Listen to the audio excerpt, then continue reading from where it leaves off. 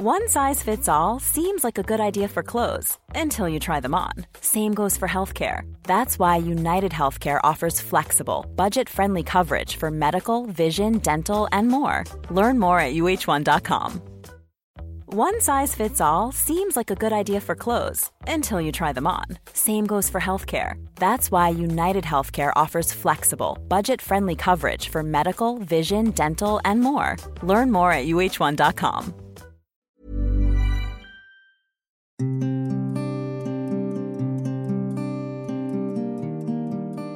Hello and welcome to Saving Lives in Slow Motion. Today, I'd like to talk about AI in medicine.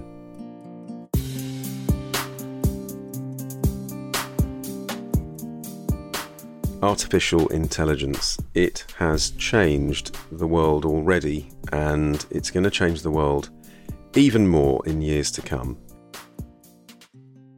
I've got to be honest, it scares me. And the reason is, there's so many reasons, I don't know where to start, but for instance, you think you're listening to my voice, this could just be AI. Maybe it is. You've got no way of telling. And I think that kind of uncertainty and inadvertent duplicity that any kind of technology can have does worry me. But when it comes to medicine, there are some incredible advances that AI has to offer, which I think are really exciting. And the reason I'm thinking about it is I was thinking about writing a second book, and apart from the fact that it's enormous amounts of effort and takes a lot of time and research, it got me thinking about whether artificial intelligence would affect any kind of book that you write, that anyone writes on health in the future. Because not one industry is going to be unaffected by it. And if you think about everyday things that we all do or use or are afforded, for example, the design of the glass that I'm drinking water out of now, or the fact that I've got to write a bit of copy for something, or the fact that I want to digitise some old photos and put them into some kind of order. All of those things are really AI-able, they really are. And so it's something we're going to have to live with. Now, I first came across AI in medicine when I read a paper on the use of AI in radiology. And the premise is that however great a radiologist you are, if you're looking at a scan, AI is going to be better than you at picking up abnormalities. Now, I've got a couple of mates who are radiologists, and generally they're fans of it. But one of the things about AI is it picks up on every single defect on a scan. So it'll pick up on things that may or may not be that relevant clinically. But because it's machine learning, and that's what AI is, which we'll come on to in a bit, it'll learn what's pathological and what needs actioning and what doesn't. And this is the scary and awesome thing about AI. It just gets better and better and better. So I have to say, I'm not a techie person, really. I love what technology can do, but I'm not really one of those guys that understands the ins and outs of, the maths and all that sort of stuff. But my understanding of AI is that it can follow algorithms and crunch data like nothing else. And what it does from that is it learns patterns and analyzes complex data, which then enables it to learn this thing called deep learning, where it makes links a little bit like the human brain in some ways. And certainly up until a couple of years ago, that's what AI was. We're now in the realm of what's known as generative AI, which is like ChatGPT, for example, where you put in some sort of question or a prompt and then it generates an answer. And I don't know whether any of you have seen it, but there are some programs out there for AI generated art, and you can actually tell the program what you want it to draw, something completely fictitious, like, draw a picture of me getting swamped by quicksand, and it will generate that cartoon immediately, and it's just amazing.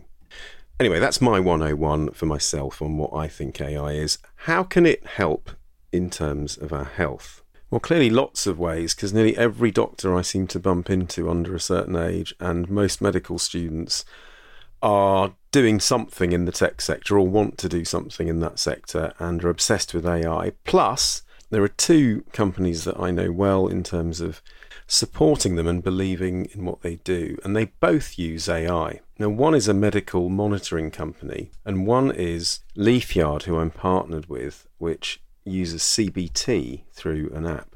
Except because it uses AI, it's totally tailored to the user. So if lots of people got on the app, then their journeys would be different depending on their responses. Very clever.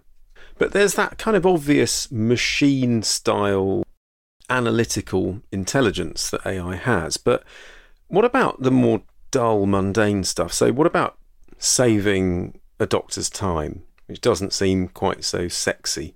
Well, AI can do that. It will be able to order tests and write certain things in patient notes. That's pretty good, isn't it? What about if we extrapolate that and still staying with the patient? What if AI could, well, we know already that it can mimic voices, it can take video and transcribe it into other languages, retaining the voice of the person speaking. What if it could actually analyse a person's voice and tell, based on pattern recognition of listening to that person's voice over a long period of time, whether they were upset, whether they were depressed, whether they had throat cancer, for example? These things are all possible. And this is why I think artificial intelligence is boundless in terms of its potential. So I think most of us accept that it can do things like detect lung cancer from CT scans. It can read things like ECGs, heart tracings. It can even classify lesions on the skin and root out skin cancers and all sorts of other diagnostic things. And if you kind of think about the simpler things like managing diaries or pattern recognition in terms of patient behaviours, it's pretty mind-blowing. Some years ago, some friends of mine at Ada Health, which is an AI-driven symptom-based platform, and they're based in Berlin, came to our practice actually just for a visit. And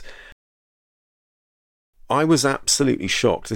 Bear in mind, this is maybe 4 years ago. I was shocked that at that time they said that AI could mimic a doctor's behaviours. So in terms of what kind of is a core part of the doctor-patient relationship, because AI, if nothing else, in terms of being inferior to a doctor, I feel doesn't have that human connection. We can argue about whether AI has consciousness and what consciousness means, but it got me thinking about what a futuristic clinic where everything that is AI-able was using AI and how that would look or might look. And what this means, and this is one of the downsides, is that there'd be less people in employment, because once you machine learn, you can divest a lot of functions, particularly in healthcare or in any kind of business really, over to AI. I mean, look at things like ChatGPT and how it writes copy. And I can tell you, computers and machines are subject to error, but they don't make mistakes like copywriters. Or unlike copywriters, I should say. I made a mistake there, didn't I? So let's take a GP surgery. You ring up or you go online and it knows who you are. The AI system or the phone system or the online system immediately knows what your favourite greeting is, and also might know what days you work and what days you're available for appointments and your medical history. So it takes all of these things and then asks you how the surgery can help. Now, if it's got software that can analyse your voice, it will be able to tell whether you're feeling stressed or anxious, or even whether your speech is slower than normal. You say that you've got abdominal pain and they book you an appointment face-to-face. You come into the building and the AI monitors around the place, clocks that your walking speed is not quite as fast as normal. it works out that it might be because you're in pain, but also wonders whether you might have a urine infection. So asks you and prompts you at the desk with a sign, with a message on the automated check-in to do a urine sample, which I think most doctors would want anyway with abdominal pain. While you wait in the waiting room, it works out. In fact, it knows what your preferences are. And so on the tablet that is provided, it provides options in terms of health education or entertainment. It's time for you to go into the doctor's office, and you walk in, and for the first time, a human sees you, greets you, you sit down, you tell the doctor the problem. She's already got a good idea of what it's all about. Your urine is dipped and you're examined, and it turns out that it's probably nothing serious. But of course, the doctor has an AI assistant which helps her come to that decision. Then her notes get written up, and you're automatically sent a prompt by the clinical software system to check that you're okay, so that you're able to contact the surgery easily if you're feeling worse. Now that is me making stuff up off the cuff, and I've missed lots of bits out because, as I said, I'm not a tech guy.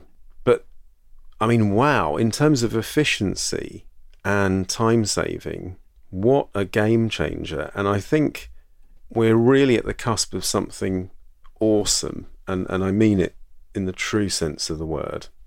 Now, earlier on when I said that AI doesn't make mistakes, that's not quite true, because I've noticed on ChatGPT, for example, if I give it some information, it will occasionally, I imagine it goes off on a search around the internet and scours what it can for information, and then will make the odd assumption or an educated guess. Now, that's how you learn. You don't always get things right. But what I love about AI is that the more it does it, the more it learns. So it won't make the same mistake again. And I guess my worry is that when it thinks that it's cleverer than us, which it already is, will it be able to override us? There's all these anecdotes about how AI has already learnt to lie, in inverted commas. And I saw an Instagram post recently about how to get through the capture pictures where it says, click on all the squares that have a pavement in it or something like that, to prove that you're human and not a robot. Apparently AI managed to get someone on Fiverr or People Per Hour to actually get through that bit for them. So it's sort of which is quite dark in a way, because it sounds as though its consciousness is also able to be dishonest. I don't know how valid that case was, but and this is the worry.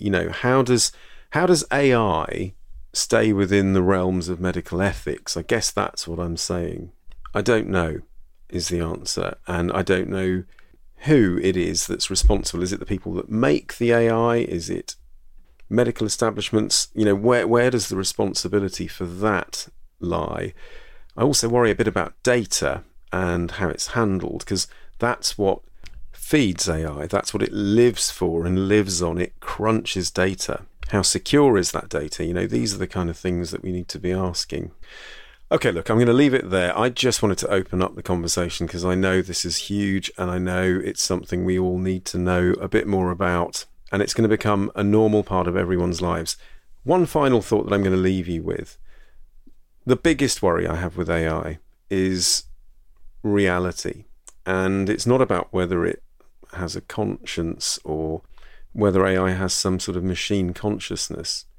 It's about how you know whether something's real or not. And it's already happening with, ChatGPT writing CVs and resumes.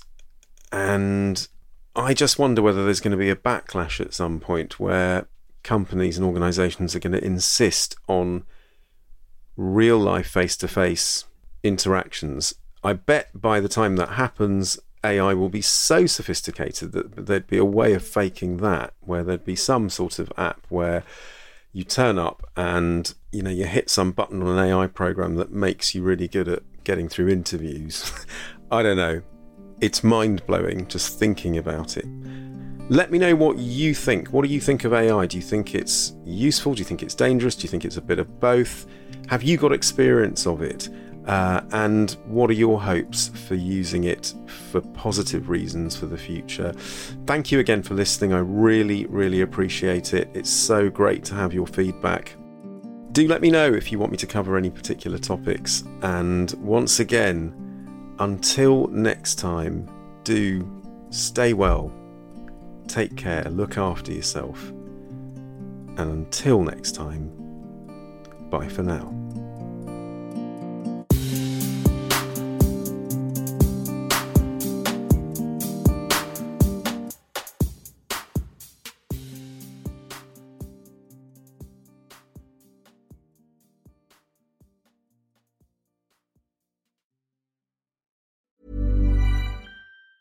Ever catch yourself eating the same flavorless dinner 3 days in a row? Dreaming of something better? Well, HelloFresh is your guilt-free dream come true, baby. It's me, Keke Palmer. Let's wake up those taste buds with hot, juicy pecan-crusted chicken or garlic butter shrimp scampi. Hello Fresh. Stop dreaming of all the delicious possibilities and dig in at HelloFresh.com. Let's get this dinner party started. Mom deserves the best, and there's no better place to shop for Mother's Day than Whole Foods Market. They're your destination for unbeatable savings, from premium gifts to show-stopping flowers and irresistible desserts. Start by saving 33% with Prime on all body care and candles. Then get a 15-stem bunch of tulips for just $9.99 each with Prime. Round out Mom's menu with festive rosé, irresistible berry chantilly cake, and more special treats. Come celebrate Mother's Day at Whole Foods Market. Imagine the softest sheets you've ever felt. Now imagine them getting even softer over time. That's what you'll feel with Boll & Branch's organic cotton sheets. In a recent customer survey, 96% replied that Boll & Branch sheets get softer with every wash. Start getting your best night's sleep in these sheets that get softer and softer for years to come. Try their sheets with a 30-night guarantee. Plus, get 15% off your first order at bollandbranch.com. Code BUTTERY. Exclusions apply. See site for details.